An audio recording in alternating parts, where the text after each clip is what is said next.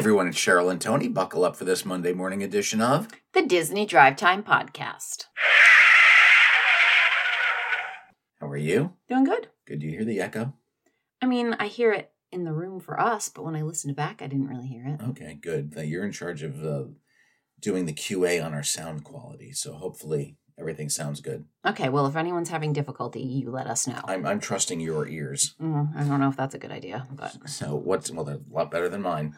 What's going on in the Disney Parks blog? They want to tell us all about some of the new items that they have for 2024, some of the new merchandise, which we saw when we were down in Disney World last week. We did. We saw a couple of new lines of merchandise. The first one was Play in the Parks. Okay. Which I like. I don't know, which one was that? It was the ones that had a lot to do with the rides and attractions that are in the parks. There's also the Park Icons line that is out, but this is their new line for 2024, and it features 2024. It is called Brave New World, and it's kind of like It's 90s neon. Yeah, it's 90s neon, and I was going to say it's kind of garish. You know, I like a lot of the Disney merch. It depends which ones they are. But I don't know that I would wear this. It's very neon. It's very bright. It's very loud. They show like the shoulder bag. I kind of like that. Some of the t-shirts, there's one with it's like a black tie-dye and then the icon on the front. Okay. That's okay because it's not too much. Right. But some of the things are, they have like a men's button-down short sleeve shirt and the pattern is all over it and it's a bit much. Yeah, it is. It's crazy. So if you want to check out some of the newest merch related to that line, you can head on over to the Disney Parks blog. Do you know what Friday was? What? It was National Popcorn Day. Was it? It really was. And I did not celebrate with any popcorn. That's so sad. I need to get my National Day of calendar back going. Yeah, you do. Yeah. All right. So for National Popcorn Day, the Disney Parks blog wanted to talk about the flavored popcorn that they have in some of the parks and the company that supplies it. That's right. A few years ago, it was a company in Orlando called Popcorn Junkie that created flavored popcorn. And they started working with the parks. I think it was back in 2018. So they've been doing flavored popcorn in the parks for about 5 years. They do the flavored popcorn in Galaxy's Edge. They also have the new flavored popcorn section that's next to... It's like a whole counter. Right, next to the Main Street Confectionery. It took the place of the Hat Shop. Right. Which was sad. But you can get flavored popcorns around the parks, and they're saying they're doing stuff on DCL now. Okay. So if you're in Magic Kingdom, you can get Better Butter, Cheesy Cheddar, and Crispy Caramel. You can get the Fruity Mix at Epcot, which is the flavored popcorn that is inside the new Figment popcorn buckets. Right. And they also do the special seasonal flavors across parks, resorts, and at Disney Springs. So it's a family-owned business started by a couple named the Crocières. And it's pretty interesting that they took this little family business and now they supply Disney with flavored popcorn. Very cool. So kudos to them. And that story's on the Parks blog. That's all the news from the Disney Parks blog. So let's head on over to Anaheim. Okay, a version of the Hungry Bear Restaurant on the Go package is going to soon be available to all guests at Disneyland. That's right. The Hungry Bear Restaurant on the Go package used to be part of the Fantasmic packages at Disneyland, but they have not offered the Fantasmic packages since Maleficent caught fire because they have canceled the show. The show will be coming back later this year. However, the Hungry Bear Restaurant will be offering their to-go package beginning January 26th at the restaurant and via mobile order. It includes a choice of entree, mashed potatoes or seasonal vegetables, a choice of beverage, and for dessert, a Mickey ice cream bar or an Outshine beverage fruit bar. It's pretty interesting because these are just little to-go packages. So you just eat them like sitting on a bench somewhere? Yeah. Okay. Or, if you're in Epcot, on a trash can. Well, you're not going to be in Epcot because it's Disneyland. That's true. I wonder if Disneyland has seating issues as well. They have not announced pricing for these to-go packages, but when they were part of the Fantasmic package, it was $38 for adults and $27 for children. Of course, that included seating for Fantasmic, so I'm assuming it would be slightly less. I would hope so. And that's all the news out of Anaheim, so let's head on over to Orlando and see what's going on at Walt Disney World. Well, it's a little sad. In the Magic Kingdom, we were just telling everybody how nice the bathrooms in Frontierland behind where Tiana's Bayou Adventure is going, how nice they were. Right. And how uncrowded they were. Right. Well, now they're closed. That's right. They're being closed for refurbishment. Those bathrooms are behind the Frontierland train station, and they have closed them due to the ongoing construction for the Tiana's Bayou Adventure queue that is now working down into the restroom area. So walkways under the train station had remained open, but they are now closed. Boo. So there are construction walls and rolling planters blocking access to the area under the train station. All right, at Epcot, the refurbishment on the United Kingdom Pavilion restrooms are nearing completion. That's right. They've removed the construction walls. However, they have placed rolling planters blocking access to the restrooms. So while the restrooms are not up, it is very, very close to opening, and those restroom refurbishments will be completed. And the feature of this show is restrooms around Walt Disney World. That's right. Because we're the show that will tell you where to go when you've got to go. There you go. That should be our new logo slogan. All right. Also in Epcot, the sign for Mission Space has been removed as the ride continues undergoing exterior refurbishments. That's right. They've pretty much removed every facet of this ride outdoors. Little at a time. Every piece of signage over the course of the past 7 or 8 months has been taken down, removed, and refurbished. So right now, the planter that used to hold the Mission Space sign is just a planter. Okay. So that should be back soon. I'm sure it will. I haven't even walked over to that area in quite a while. No, you haven't. I don't know if I've ever even done that ride. You probably haven't because it's a centrifuge, and you don't do the centrifuge. But you can choose to. There is that, now right? There's the orange and the green versions. The orange version is at the actual centrifuge where you get a couple seconds of weightlessness. The green version is a static version of the ride where you still get the experience, but you don't get the weightlessness. I feel like I might need to take a motion sickness medicine and actually go on that ride. You would not need to take a motion sickness because you're not really moving. It's a simulator. It's more of a claustrophobic thing. Oh, well, that's not a problem at this me. point. Okay. Maybe next time. Yes, next time. And now we head into Cheryl's favorite part of the show, entertainment news. I just can't believe we've gotten here so quickly. I know. There's only like 13 stories today. All right. So there's a new Indiana Jones video game coming out. It's called Indiana Jones and the Great Circle. And they have given folks the first look at the gameplay this week. The game is scheduled for release in 2024 for Xbox and PC.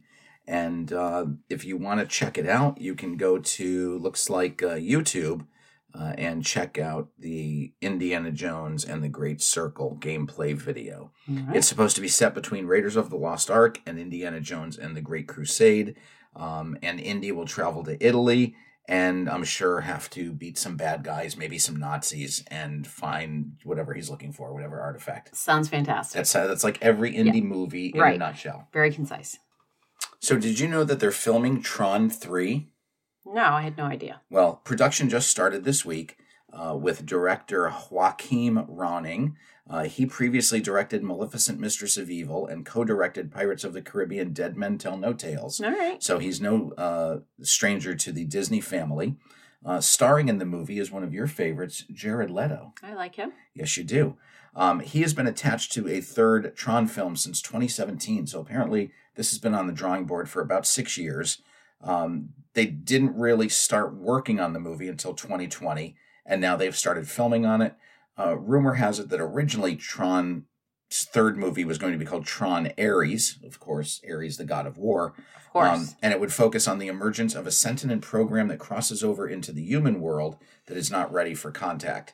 And Jared Leto is going to play the program named Ares. Okay. So we'll have to see what happens here.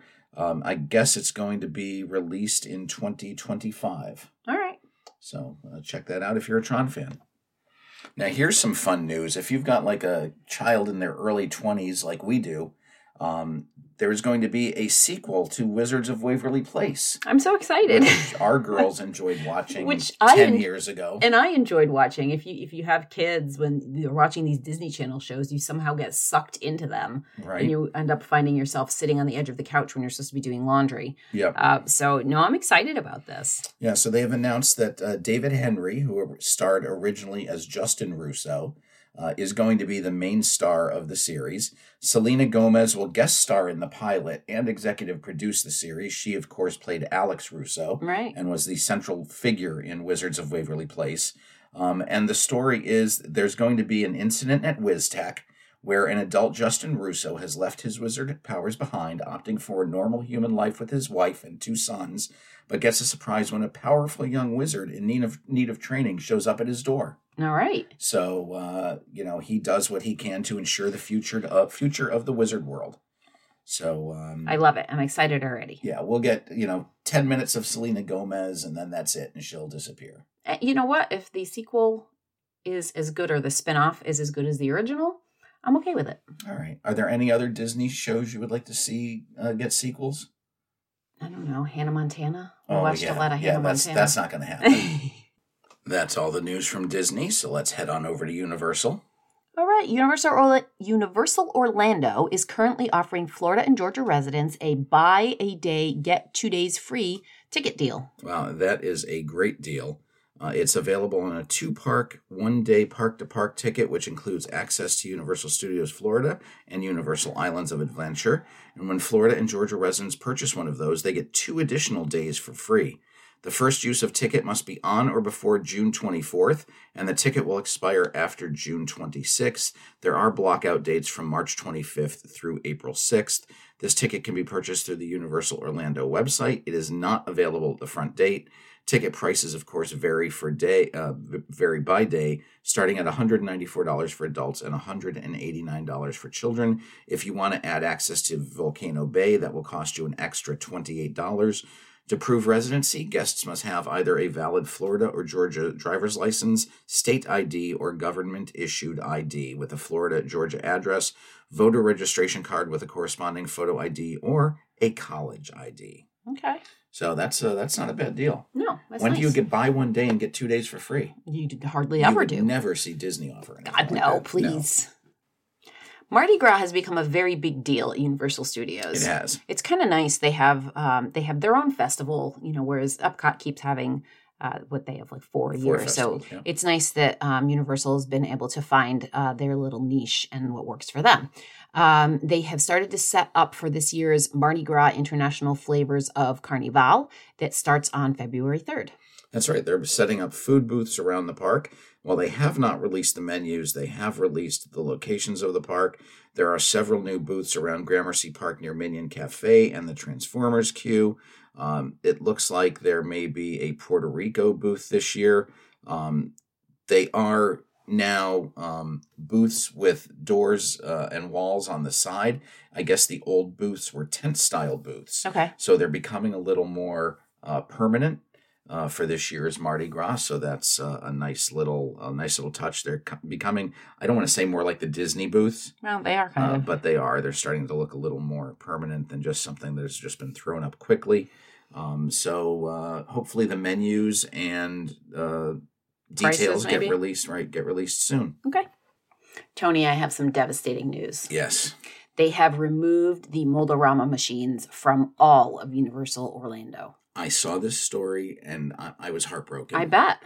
Everyone knows if you've listened to this show for any length of time, you know I love a good Mold-A-Rama machine. Yeah. Because it does bring back memories of my childhood, just the smell of that wax and the feel of that hot figure in your hand. For me, it was a day at the zoo in Memphis where I first saw them. And it looks like they're a thing of the past because all Mold-A-Rama machines have been removed. The Universal Legacy store had 2 of them. And they had been removed prior to the City Walk store closing earlier this month. We saw them there in December. There was a Jaws one that I asked you. I was like, oh, should I get the Jaws one? Nah, I'm not going to get it. Did we actually see the unit?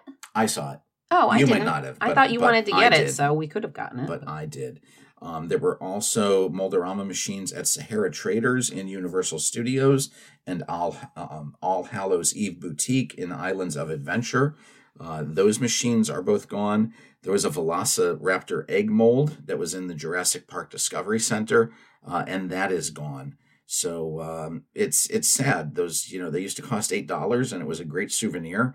Hopefully, maybe they come back. Maybe they're being refurbished. I mean, that's not a weird thing to. It's not. And maybe they're changing them out for a different mold. Well, the molds are usually just the molds are replaced on site. They don't have to remove the machine for that. I don't know. that means the only Mold-O-Matics Mold-O-Ramas that I'm aware of right now are at Gatorland. If they weren't removed. If they're still there. Right. All of those machines were owned and operated by one man who has a company called Unique Souvenirs Incorporated. So I'm going to have to see if I can get my own Mold-O-Rama machine. I mean, maybe Poppy can get one and put it in the arcade room. Oh, how awesome would that be? I would have to have a budget item in our budget for wax because I'd be making so many of those. If you're a beer drinker, this is great news for you. Free beer is back at SeaWorld for a limited time. That's right. It's back and available through January 31st, so you've got about 9 days. It's not free, but you can get a 7... No, it is free. So it's free, but it's only a little beer. It's 1 7-ounce draft, and it's available at SeaWorld's Waterway Grill Bar, beginning at 11 a.m. daily. They will stop serving 1 hour before the park is closed. That building also houses the Pass Member Lounge.